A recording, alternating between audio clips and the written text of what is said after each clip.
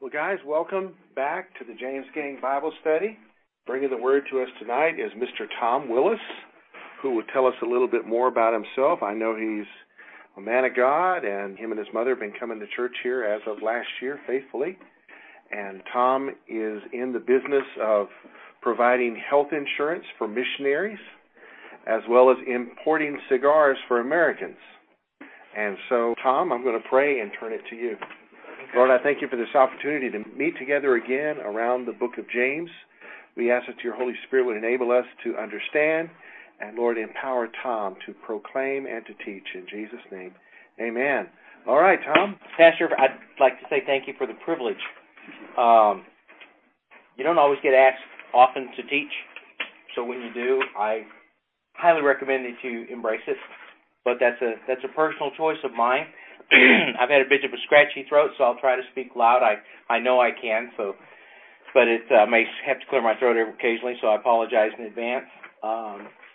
Before I go into the lesson, I would like to offer a prayer to our Lord God in heaven, your Majesty, who sits on the most magnificent throne of mercy, with our intercessor, our Savior, Jesus, at your right hand.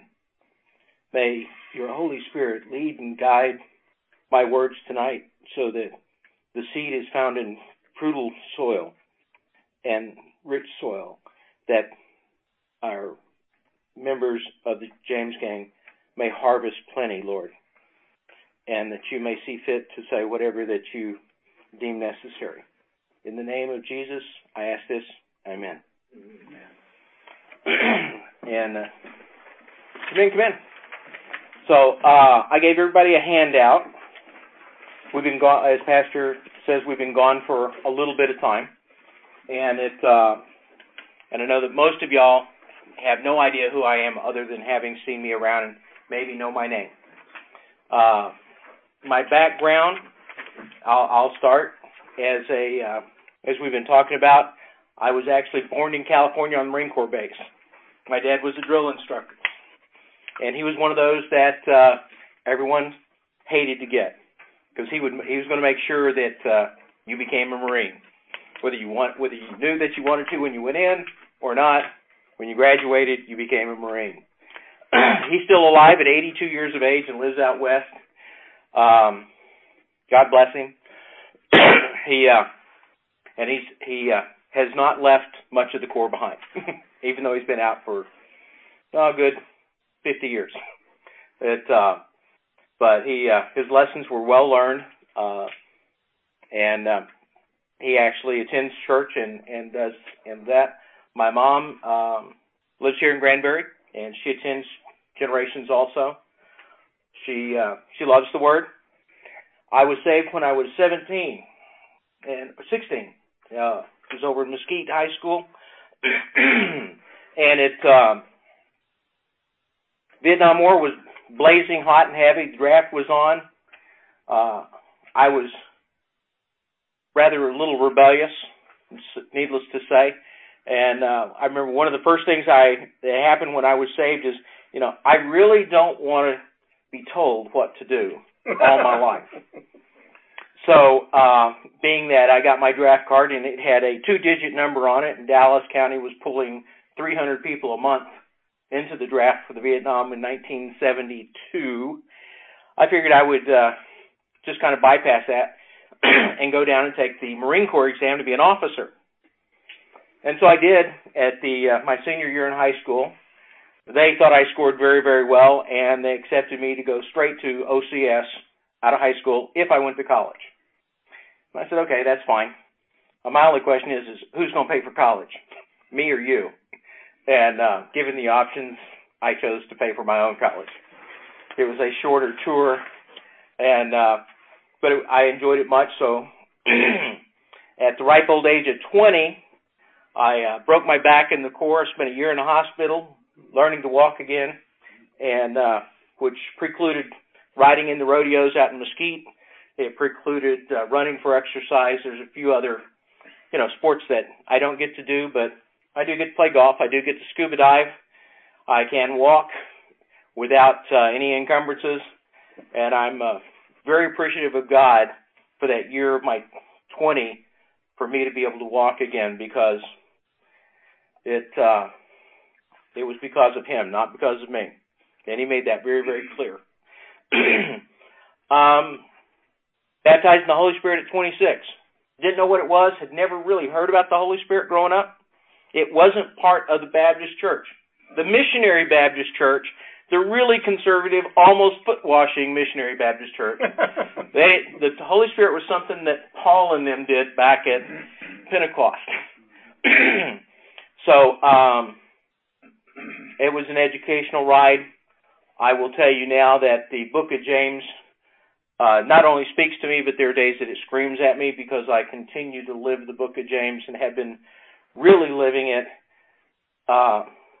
while this course has been going on, and even more so for the last 3 years, but I'll get into that in a little bit. I've started several businesses over my career. I'm 58, and most of it being in the insurance industry. I've been in it for 35 years. No one told me a 23-year-old young man couldn't go out and sell some insurance, so I did. And it served me well until the government decided to get into healthcare. And then all the rules changed, and they're still changing, and I don't know what they are. But so I decided to do a few other things, and started a payroll business to provide benefits to employers back in 2006. That went well. Then the recession happened, and it didn't go well. A lot of people's business did not go well. But God used that particular business, because during that period of time, I was not in church. Not that I didn't believe. I just didn't go to church. I couldn't find a church, and I didn't live here in Granbury, that the people, that the membership of the church was the church. There was a lot of really great pastors. There was a lot of really cold congregations. There were a lot of ritualized stuff. And so I quit going. And God has used that experience on that business that we started in 2006, this last year plus, to get me back into a body of believers, and that's here at Generations Church, and I am very, very grateful for that, because it was a struggle without Him. And it was so easy to fall into the book of James without being in a body of believers that it's there, and you don't even realize that it's there. It's like the color of your eyes. You just can't tell until you go look in the mirror and go, how did I get there? And you do. So, I could go on and on, but I won't. Pastor asked me to teach on James chapter 4, verses 13 through 17. I gave everybody a handout. If you don't have one, Efren, I got some more up here. There are some. In addition to that, I'm going to ask that you pass those around. These I did not hand out a while ago. You pass those around. I broke this up into two sections. Literally verses, there's 4 verses, 13, 14, 15, 16, 17. That's 5, but 13, 14 is literally the first verses, and we're going to talk about those first, and then we'll go into 15, 16, and 17.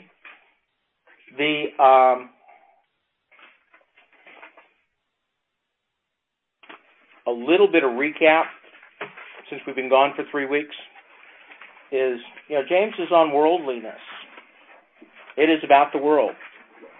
And the beginning of the chapter 4, verses 1 and 2 is about the cause of why we wind up in the world. In 3 through 6, it is about the consequences of being in the world. And we're in the last part of the cure of being in the world. How do we cure being in the world and not of the world? How do we not be of the world but be in the world? Probably a better way said. And I'm not even going to go into 5, because that's not my lesson. That's pastor's choice of whoever is going to teach that, and I look forward to that. So I'm going to ask that, and I'll start over here on JD's side, I would like 3 people, one to read the King James Version on the first page, someone to read the New Living Translation, and someone to read the New American Standard. Go to now, ye that say, today or tomorrow, we will go into such a city and continue there a year, and buy and sell, and get a gain. Whereas ye know not what ye shall be on the morrow. For what is your life? It is even a vapor that appeareth for a little time, and then vanisheth away. Look here, you who say, today or tomorrow we are going to a certain town, and will stay there a year. We will do business there and make a profit. How do you know what your life will be like tomorrow? Your life is like the morning fog. It's here a little while, then it's gone. Come now, you who say, today or tomorrow we'll go to such and such a city, and spend a year there and engage in business and make a profit. Yet you do not know what your life will be like tomorrow. You are just a vapor that appears for a little while and then vanishes away. So those are 3 different translations of the same scripture. I love the King James Version. I study it. But there's times that the other versions speak more like we talk today, since I don't talk 15th century English. And sometimes it's a little hard. This scripture, James, was writing to the Jewish businessmen right there in Jerusalem. Now, all of us, I would assume, work somewhere or have a business. And, you know, it sounds like they're talking about going to another town, starting a business, and making some money. What's so evil about that? We do that. They're making plans. This is the beginning of the year. I don't know of a single business in the world that when a new year starts, they don't have a plan to go attack that year for their business. They probably spent a lot of hours in sessions and committee meetings about plans on how they're going to take their business and grow it and make it more profitable. And there's nothing evil about that. But what they are saying here is that we know what we're doing. We know what we're going to do. You know,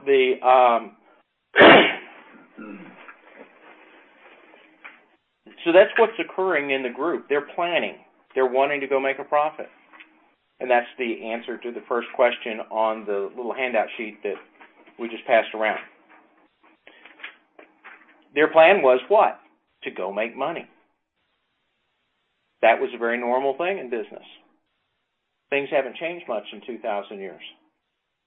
The people haven't changed much in 2,000 years. They were in Jerusalem. We're here in Granbury. Is what they desired wrong? Yes? No? No? Maybe? Maybe not. We don't know all we know is their money motivation. We don't know their personal motivation for it or anything else. Their intent is the desire to make money. Not the worship of money, but the desire to make money. Is that a sin? The desire to make money a sin? No.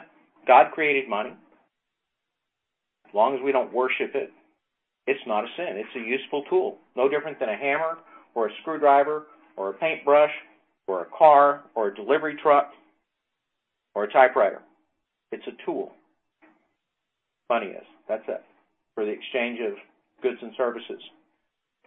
So with what we read there, what is their sin?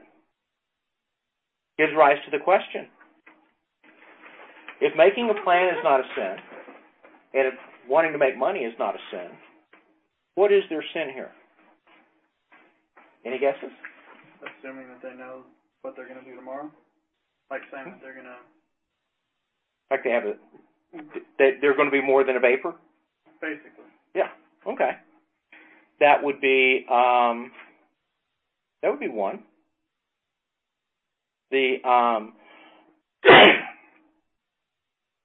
Should they have known what the future held? As business people? planning to go make money somewhere and do a business, should they have known what the future held? There's people who think that they should. But in God's world, the answer is no.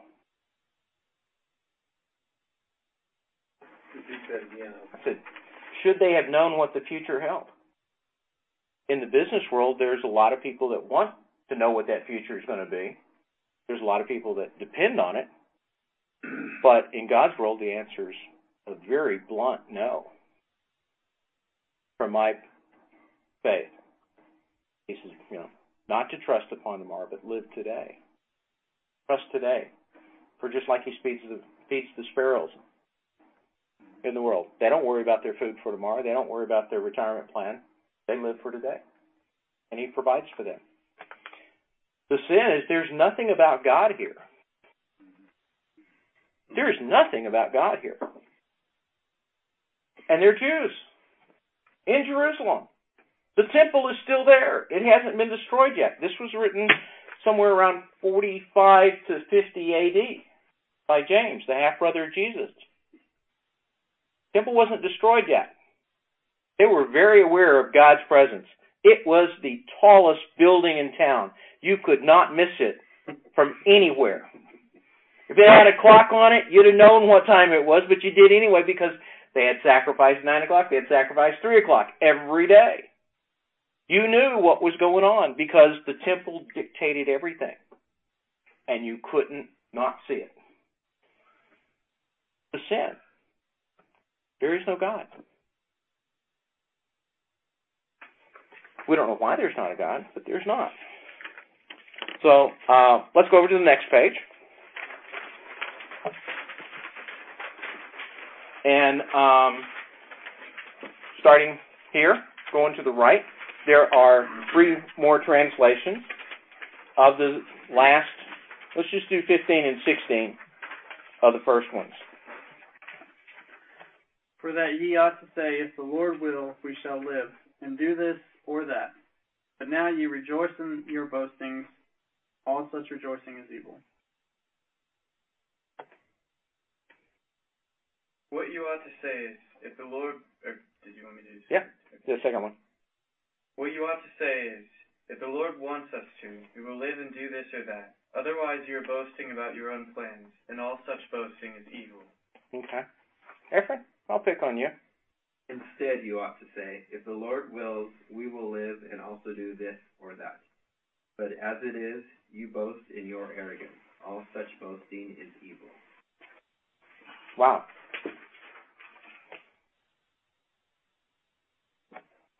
Before we go in depth, the last business I started back in 2006, there was 2 guys and I. We started that. It was going to be easy. Really easy. It's almost like printing money. That's exactly what one of the guys said, quote unquote, it'll be almost like printing money, legally printing money. We did not invite God to participate. I never thought about it. Never occurred to me that we should sit down, the 3 of us, and say, God, is this what you want us to do? First of all, guidance. Will you bless it? Which he did, but he wasn't asked. It never occurred to us that we were being arrogant or boastful of our abilities.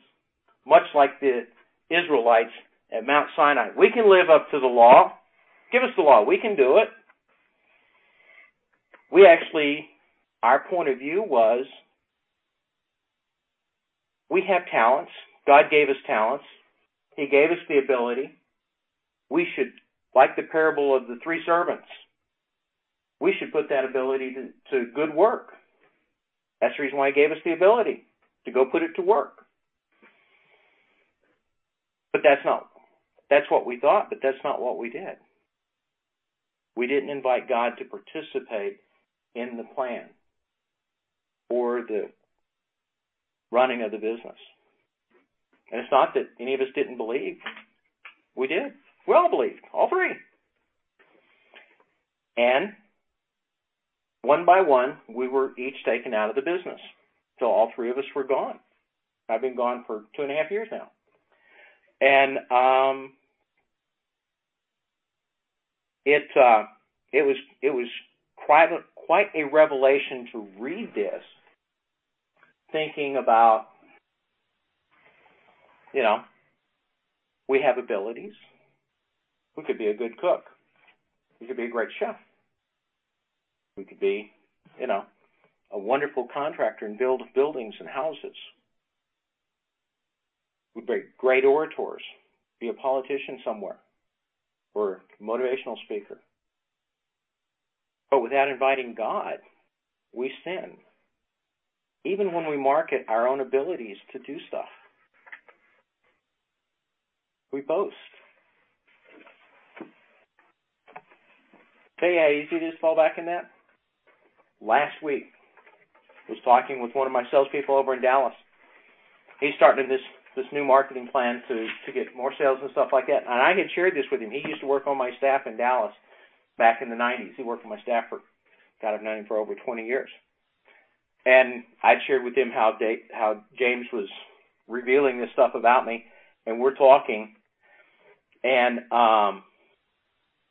we get ready. He tells me about his plan, about his stuff, and all that kind of stuff. And I said, that's great. That's wonderful. And I sin again. I don't even ask him if he wants to pray about it. Where's my witness? Even though I told him about the book of James, where was my witness at that moment? What was funny is, he's not a church-going believer. And he says, would you pray for me? And with me. And we did. But that's how insidious the world gets in, to where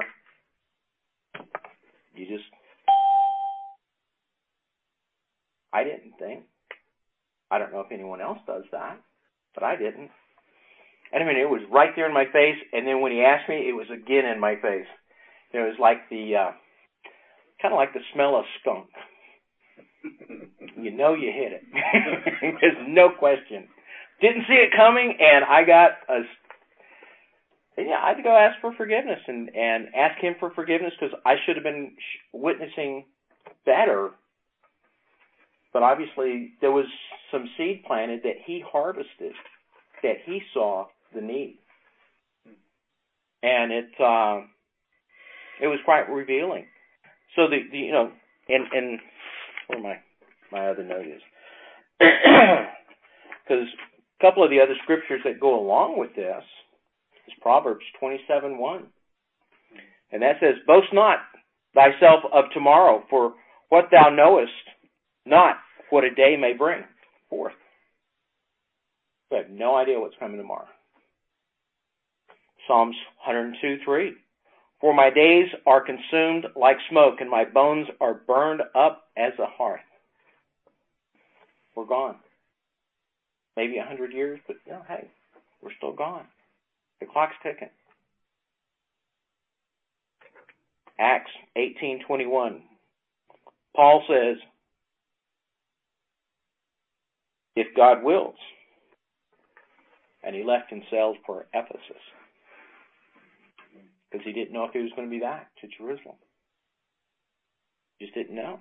But if God wills. And at this part, not thinking about what I had done back in 06, 07. 1 Colossians 5:6. Your glory is not my glory. Your glory is not good.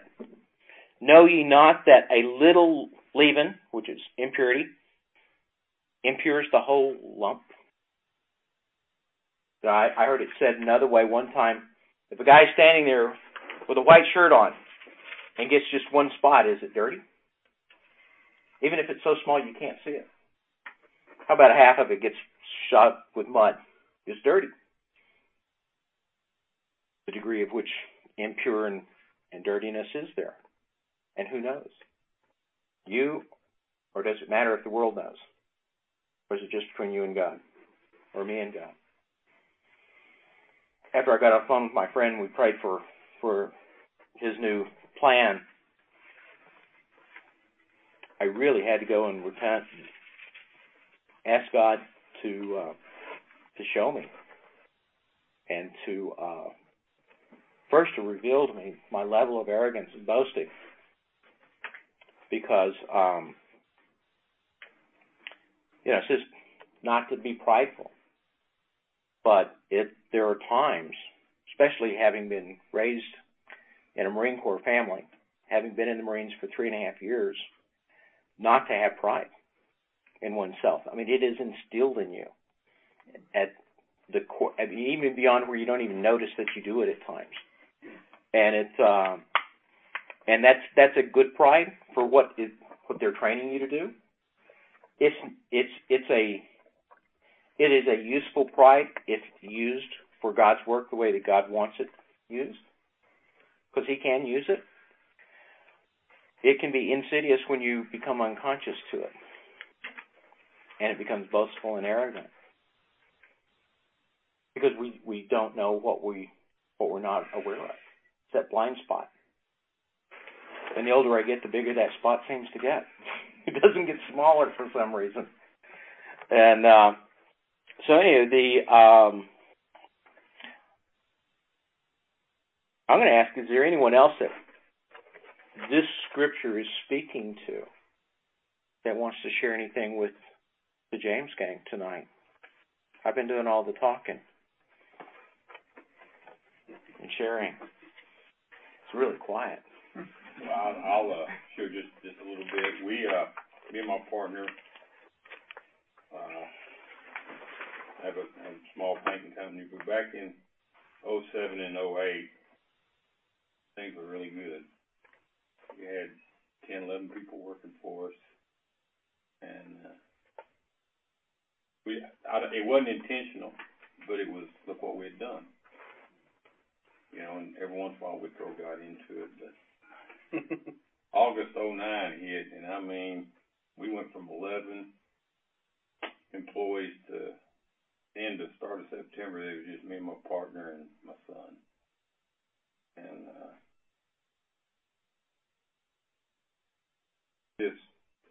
this really brought forth the boasting of what we were going to be doing the next year, and how plans to expand, and came to reality that we had to trust God to even be able to get paid week to week. Anytime you think that you're that, God has a way of bringing things back to earth. And, we continually remind each other of August 2009, and sticks with us, and we remember that. We live in a culture that pushes that concept, that 5-year plan, that 2-year plan.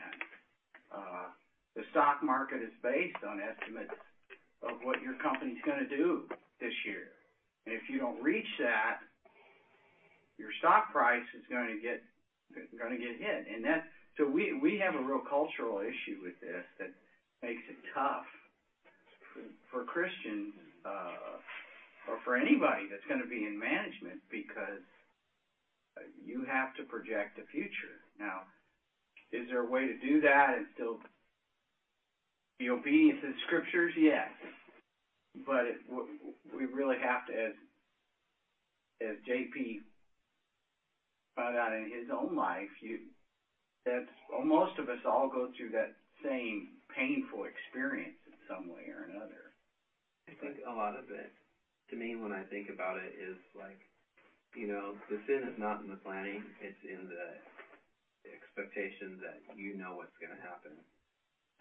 Because like the Bible constantly talks about, the parable of the sower, and it talks about, seed time harvest kind of thing. A farmer has to plan for the future. He has to go through the plowing of the field, sowing the seed in the field. He has to work through the steps and get prepared for that, otherwise he'll start. But at the same time, I think more than anybody else, they know ultimately they're relying on God for their harvest, because acts of God can destroy your crops. You rely on God and His mercy to bring through your harvest. And I think it's that planning but also relying on God that God's looking for.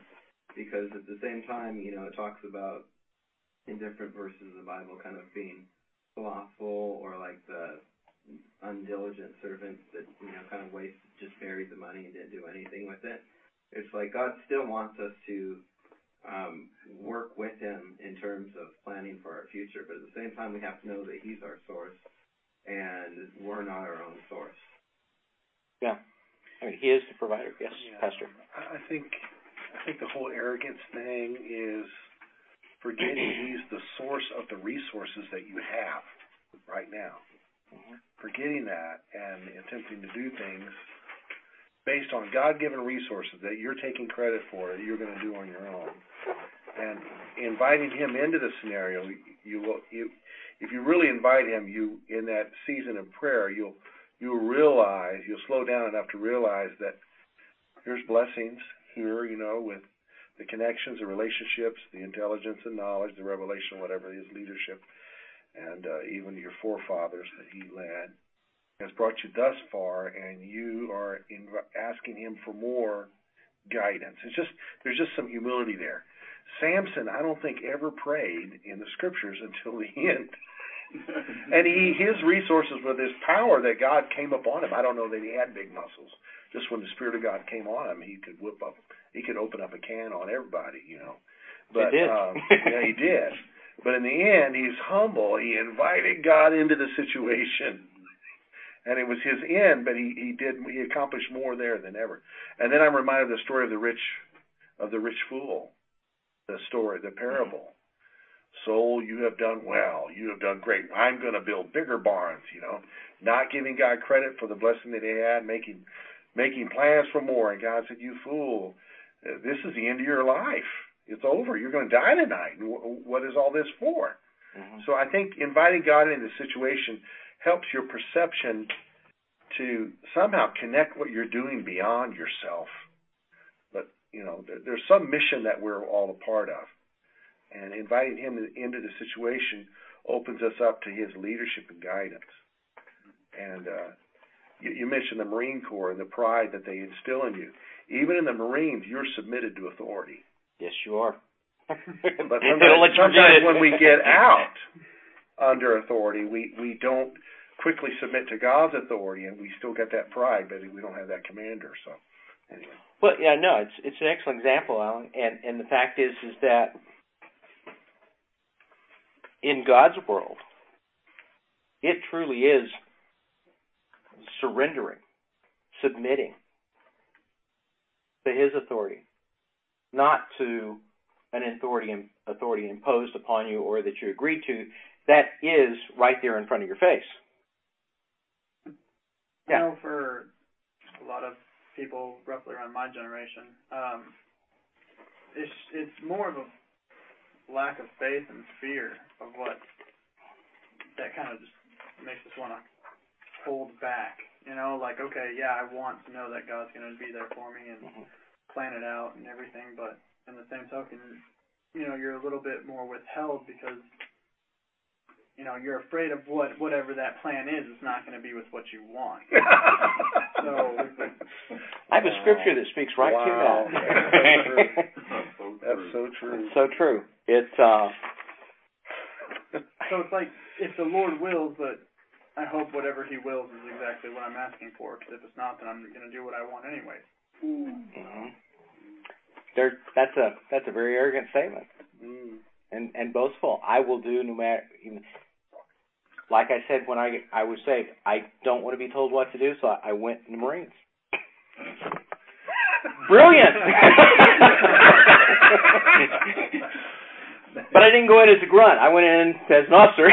You know, and but you know, I was still told what to do. And even during, you know, and I built 4 businesses literally from scratch, to taking them public on Wall Street. The last one, as I said, I was taken out of.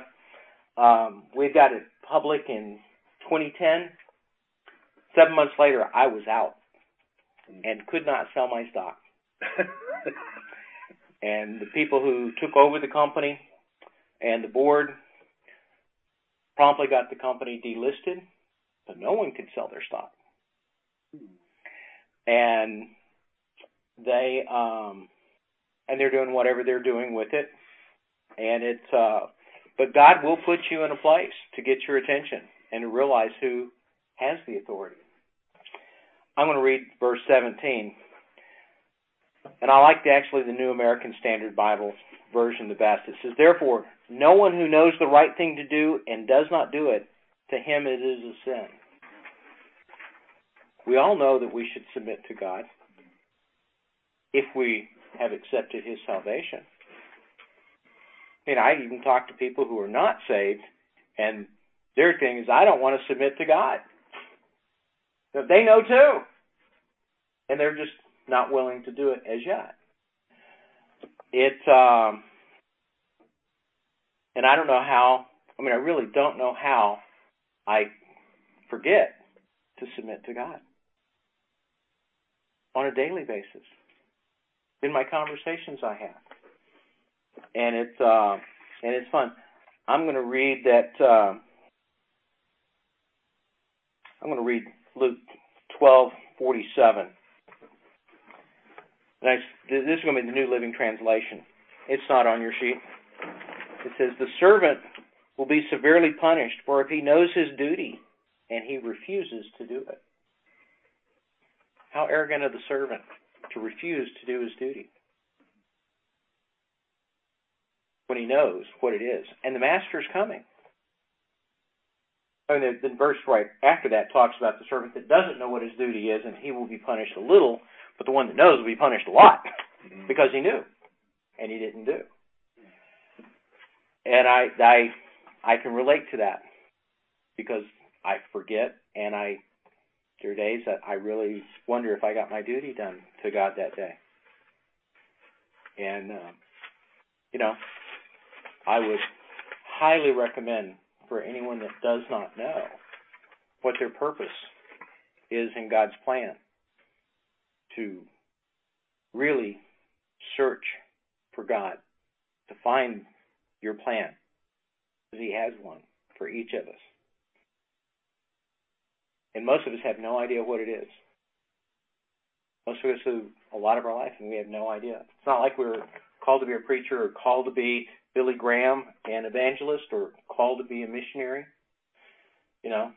There is, you could be called to be a business guy. You could be called to be an employee of a business and never get to be the owner. You could be called to be a farmer. My father-in-law was. He was a great farmer. But that was what he was. And, and he loved God, and it was very obvious. But if you don't know, really highly recommend that you search God to find out what that plan is. And not that you'll know the plan, because in this scripture it tells us, not tomorrow. Tomorrow's a vapor. Just to know what you're supposed to do. Not the details of it. Not the 20-year, 5-year plan, the 3-month quarterly plan before the next, the stock analysts evaluate your stock and want to know if you hit your price point earnings or anything like that. But do you know what He actually wants you to do? And I'll give you two tips. One of them is real easy to know what He wants us to do. It's right in the 4 Gospels to tell people about Christ. Every day. Just tell them. It doesn't say you have to win their soul. You don't do it anyway. The Holy Spirit does. There are people who are saved by the Holy Spirit that no one has ever talked to. They're not ever going to talk to a Christian, but they're going to be saved by the Holy Spirit because the Holy Spirit moves over the entire world, whether we're there or not. Saul was not a saved man. He was actually, killing people who believed in Christ. And he had an encounter that revealed to him what he was doing and who he was doing it to. And it could be said that he was very prideful because he was good at what he did. And he became the best weapon Christ used. This wrote 75% of the New Testament. You know, God used him. All that learning he had, everything else. And the more you go from the beginning of his ministry to the end of his ministry, all the way through, he became more and more and more humble until the end. And he says, you know, not my will, thy will. If God wills, I will be back. I'd love to come back, but I don't know God's will. I just know what he's using me for. And with that, it's open for debate. And back to you, Pastor. Any more questions or input before we go to the conference line?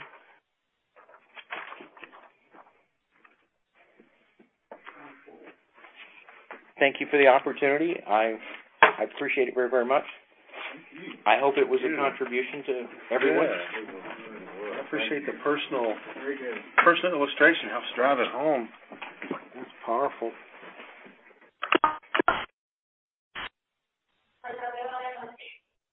Hey, man, you got anything to add or ask? I know who all's on here. Just Hal. Anybody else there? Yeah, this is Steve. It was a really good lesson. Good. So you have any input or questions? No, it was a pretty good lesson. It's just kind of let it process a little bit. Okay, that's good. That's good. Not my will, but thine be done. I mean, even the Savior prayed that one. Yeah. Wow. Hal, anything? Oh, it was just interesting to hear it from another angle again. I mean, I really like the fact that we keep hearing someone else's thoughts about what the Word says. I mean, it's very good. It's thought inspiring, and it just keeps reminding me, God's will first.